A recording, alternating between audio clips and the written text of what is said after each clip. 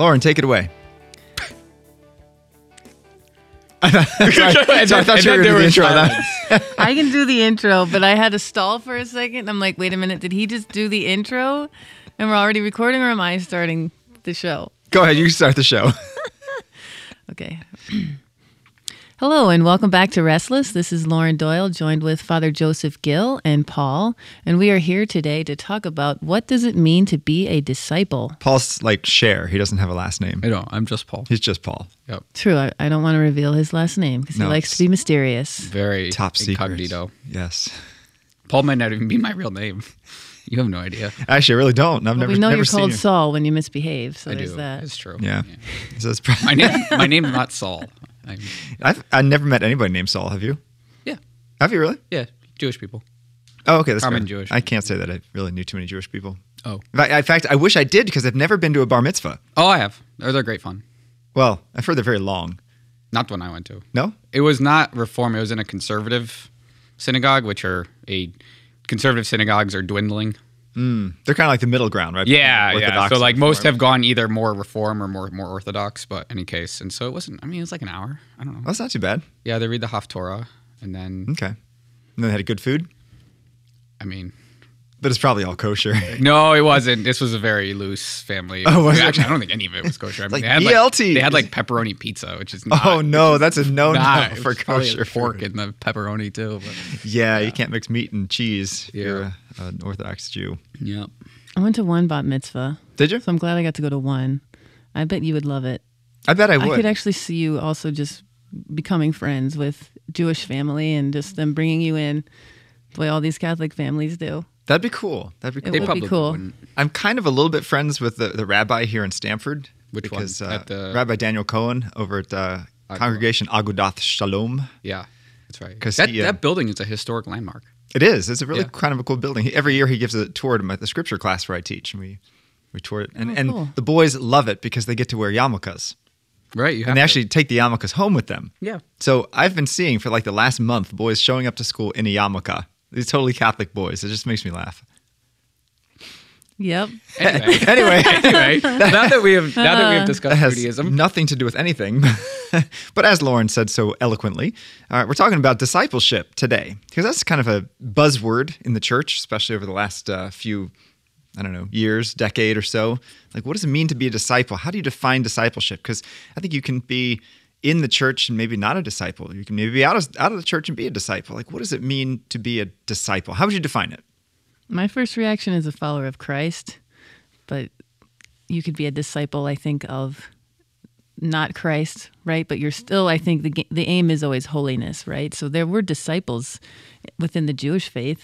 Sure. John the Baptist had disciples. Yes, and disciples of rabbis, right? So this is a common thing, I think, even going beyond religion, right? If you're an apprentice of someone, that's, I think, a form of discipleship, right?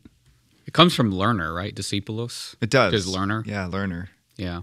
And it's So you have rabbi and disciple. That's how I always interpret it from like an Old Testament context. I've always been fascinated by the etymology because it's connected with discipline. So one who learns a discipline is a disciple. Mm-hmm. That's interesting. Yeah. So, and it makes, I don't know, like it makes me amazed. Like you see people that are so into following maybe a sports team or like, like the Grateful Dead. Deadheads. The Deadheads. Yep. Like those guys would they quit their jobs and just like go around and. Same with the fish people. Oh, from PH, Yeah. ISH. Yeah, that's the one. Yeah. Yeah. Yeah. And that's the kind of discipleship that I wish we as Christians had. Some do.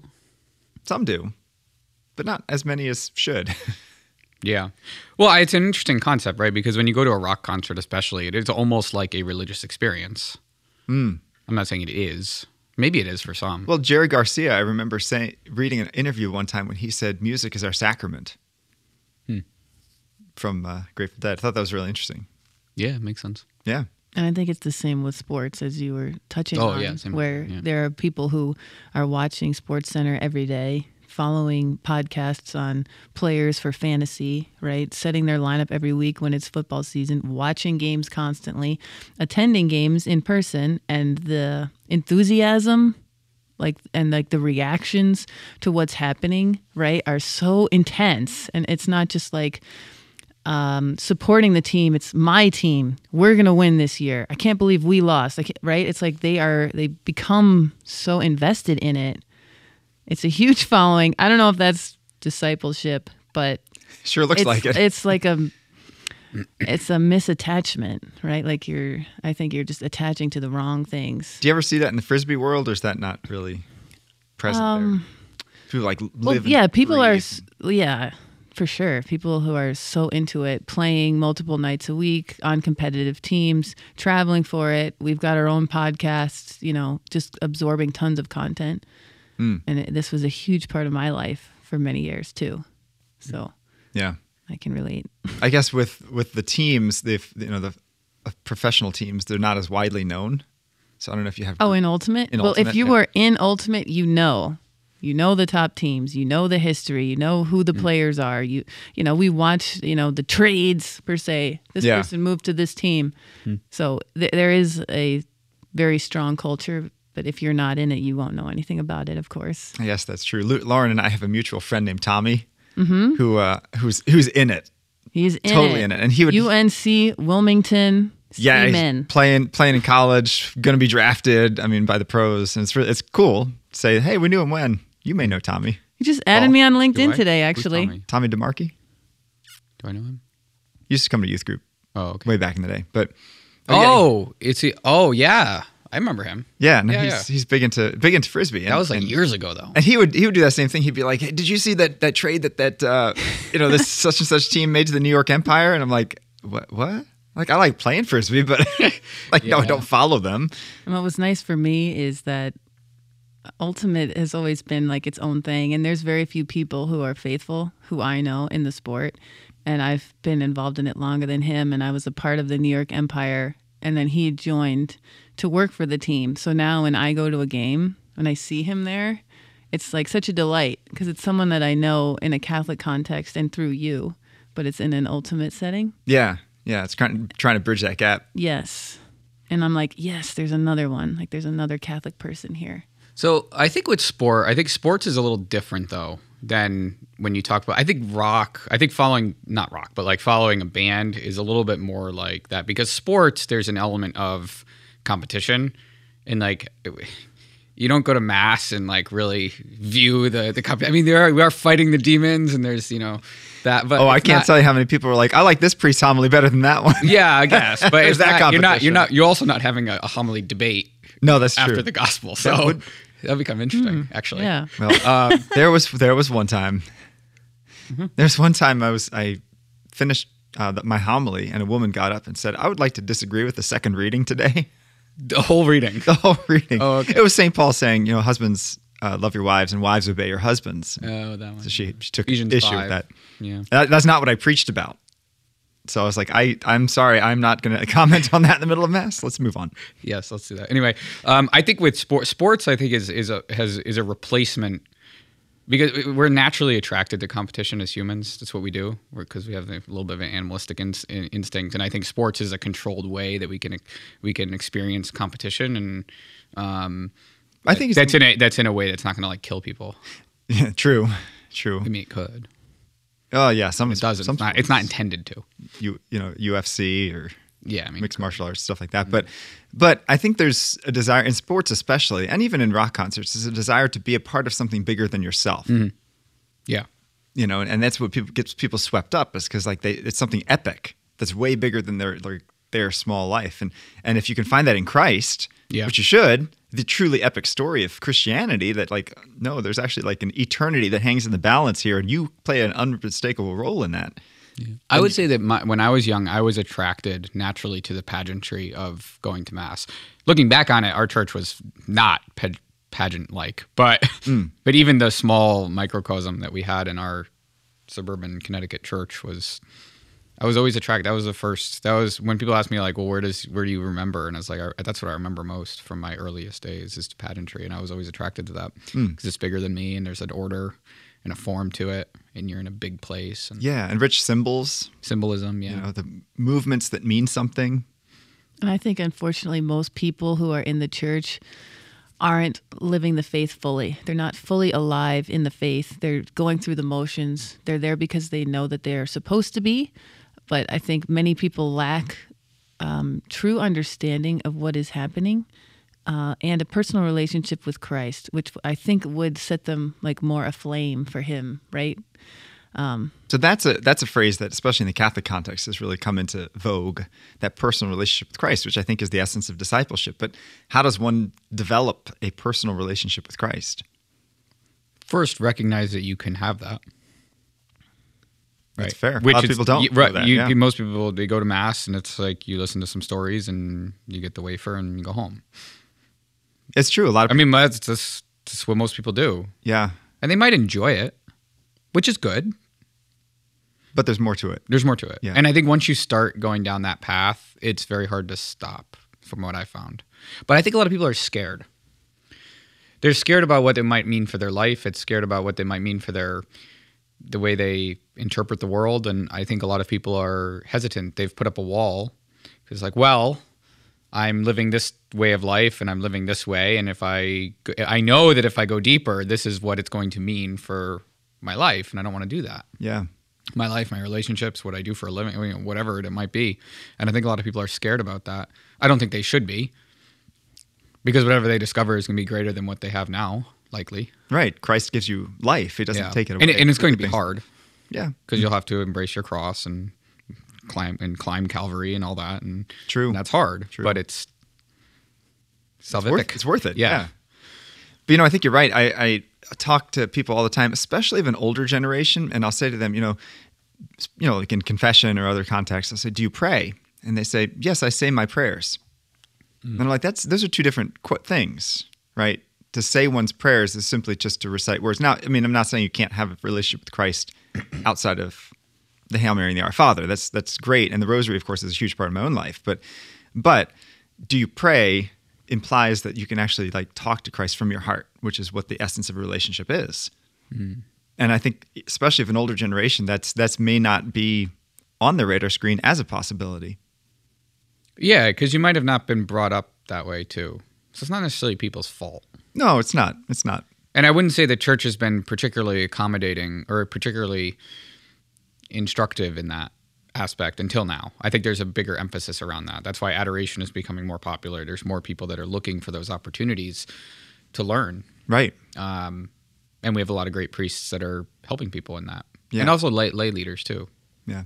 And that I think is a drawback to the Mass. Not that Mass could have a drawback, it's the infinite perfect worship, but the Mass is scripted. It's not free-form prayer, right? Nobody has the opportunity just to stand up and be like, I feel the Holy Spirit leading me to say this, which and it's a good thing, right? That you don't do that, because then you get all kinds of wacky, bizarre stuff. But, our Protestant brothers and sisters, their prayer is very free-form. Yes. Right? They'll gather in small groups and just be like, this is what the Holy Spirit's laying on my heart for right now. Yeah. Beautiful. Well, you had that at Steubenville, though, I'm sure. Prayer groups and intercessory prayer and all that. And even here in our diocese here in Bridgeport, we have many groups that do that. That's great. Yeah. Prayer teams. Yeah. I was with Lauren on a prayer team last month. That's right. Was that your first time doing prayer teams? Yes. What was your experience of it? Well, there was a bit of a lead up, so I'll share that as well. Maybe even a year ago, someone talked to me about coming to an intercessory prayer meeting, and so I was open to it and interested. My spiritual director actually told me not yet, but she didn't end up inviting me either. This woman that had mentioned it, and then when I went on my mission trip to Jamaica, one of the fellow missionaries shared that her mother was recently diagnosed with cancer, and she just found out before she flew down for our trip, and so she was about to head back to the United States to tackle. Okay, it's time to talk to the doctors and make the appointments. And her mother didn't even know yet, because her mother was Spanish speaking. And so her daughter got the information from the doctor herself and had to go home and share it. So it was very heavy burden, right? And this weight, and, you could just feel like what she was about to walk into. So after that happened, later that night, the two women that led that missionary trip offered to pray with her, and I was there, and I knew I should stay for that. So I experienced their prayer over her, and it was so beautiful. I was amazed at just everything they were saying. I just stood there, and they had their hands on her shoulder, but I just stood there and kind of witnessed and was trying to intercede right through my presence, like just helping support this prayer that was being done. So then I went to Heart, the adoration night at Father Joseph's parish, and that same woman came up to me and said, "Would you like to be on a prayer team?" And I said, "Do I have to say anything?" She said, "No." So I said, "Okay, I'll do it." Because I've been prepared for this, right? And I've had a desire for it, but I feel unsure, right? And it's me stepping out of my comfort zone. And I don't know what to say. I haven't done much just praying from the heart in front of people. I recite my prayers, right? Yeah. Like, at least vocally, in the presence of others. So I joined. It was Father Joseph and Liz Sweeney, and I got to listen to the two of them, and I was comfortable at this point putting my hand on their shoulder, and then my left hand, I just kind of had it raised up like towards heaven, like I want to receive what God is giving and just try to help bring it to this person, right? That's what I understand. It's like there's no power within any of us, right? Or when you see people put their hands up towards someone, that may look kind of odd. I always thought it did, but it's like asking God to come forward and share his grace for this person. That's all what we're doing. And then I eventually started saying things very quietly. And then I'm like, oh, the person, I might be a distraction now. So then I just kind of went for it. And then Father Joseph left because he had to conclude, and people kept coming. And so that was I was nervous, like, oh gosh, I'm going to have to say something now because Father Joseph isn't here. And, you and Liz were both excellent, but I did it. You did. I did it. And one woman, when I was saying stuff for her, you weren't there, I think. She was saying amen, amen. And I'm like, yes, yes. Like I'm channeling resonating. God is coming through here, right? Because it's not me. I'm out of my comfort zone, but I'm trying. So. But what a perfect example of having that living relationship with Christ, just being able to speak from your heart to Christ in your own words. Christ is alive. Amen. That is the key. I think many Catholics are walking around with dry bones. Like they go through the motions, but they aren't living as if Christ is alive, even if they logically know it in their head, right? Because it is logical, but they're not fully in it, right? This is off topic, but have you been seeing what's going on down in Ashbury University? No. No. Really? Oh, you guys got to check this out. So about maybe a week or so ago, they had this little small gathering of college students, and I think it's a Christian university, and it's just a little talk, and all of a sudden, like the Holy Spirit flooded that place, and nobody left, and they've been there for over a week, and thousands and thousands of people have traveled to that university because there's an outpouring of the Holy Spirit right there. And people are encountering Jesus, and like spontaneous prayer groups are starting, and they're reading scripture and they're singing songs just out of the blue, just on their own. Wow. Yeah. Cool. That sounds amazing. Yeah. So that kind of, And it's very encouraging too, because I can say I've doubted, like even at youth group, like there are certain things that we may do where it's like, all right, let's see what the Holy Spirit's going to do. Like, for instance, having the kids randomly choose a saint. Like, is the saint that they choose randomly going to resonate with them, or are they just going to be like, oh, who's that? first one I picked her. Like, you know what I mean? Like, will it actually connect with the kids or not? And I'm feeling like, well, I'm facilitating this, so therefore it's not going to work because it's me. It's going to fall flat. And then I watched kids pull out saints that meant something to them. Like I witnessed girls pick out Blessed Carlo Acutis and say, we were just talking about him. So I was like, yes. And then John Paul picked St. John Paul too, right? There you go. And so he was kind of like, yep, fingers, right? Like, but there were little moments. So I don't know. I think we can just doubt, or we're just acting like Christ isn't alive. Like he's not going to come through. But if you do something, if you're open, you just don't know. Like, have that optimism.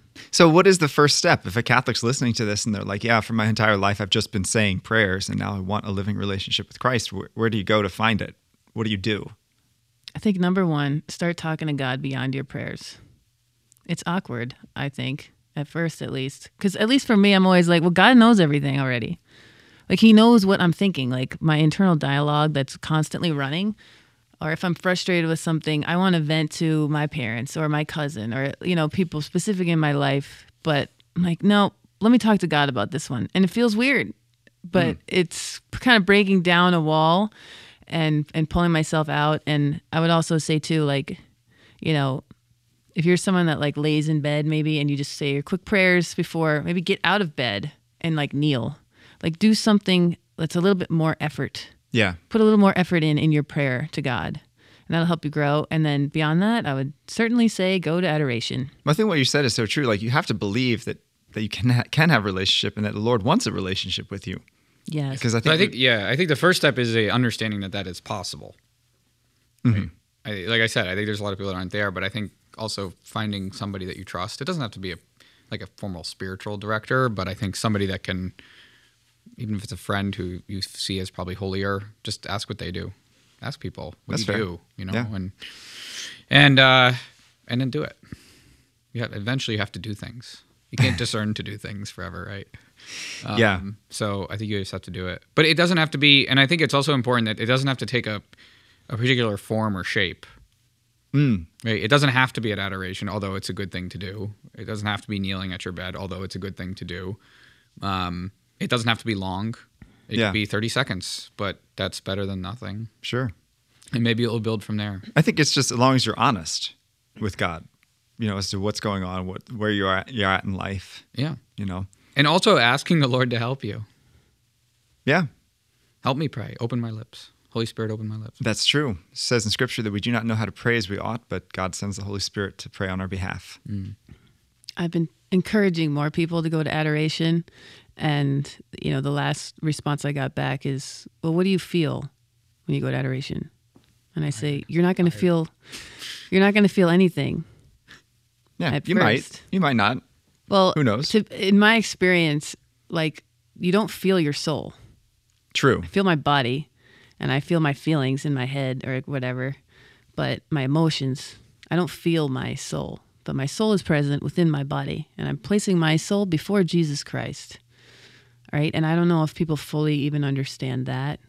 Like, Jesus is present before you. So you just want to place yourself in front of him. And I don't think you will feel anything in the beginning. But when you continue to go back and back again and return, you will change. Okay? So Christ is restoring you. He's healing your soul.